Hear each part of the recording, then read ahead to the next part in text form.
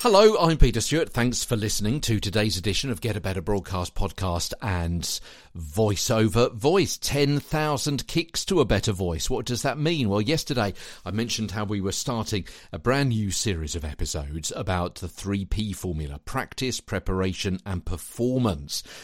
So today, let's take a start with the look at the first of those and about practice. Yeah, continual practice.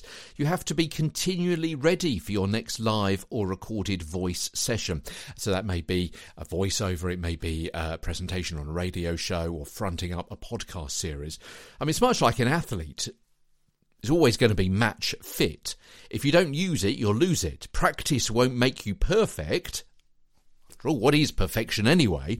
But it will make you better. Bruce Lee is quoted as saying, "I fear not the man who's practiced 10,000 kicks once, but I fear the man who has practiced one kick 10,000 times."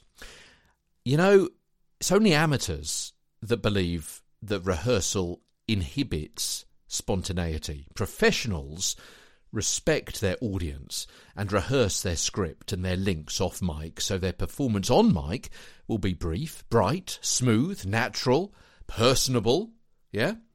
But as practice makes permanent, you've got to make sure you do it right once you've read and understood the tips here over the past several months and the forthcoming weeks and months. Maybe get some professional one-to-one advice as well, to get the skill acquisition and skill retention one at a time, tailor-made for you. I can only go so far with these hints and tips and advice and feedbacks and thought and experience passing on to you, because it's also being passed on to thousands of other people as well.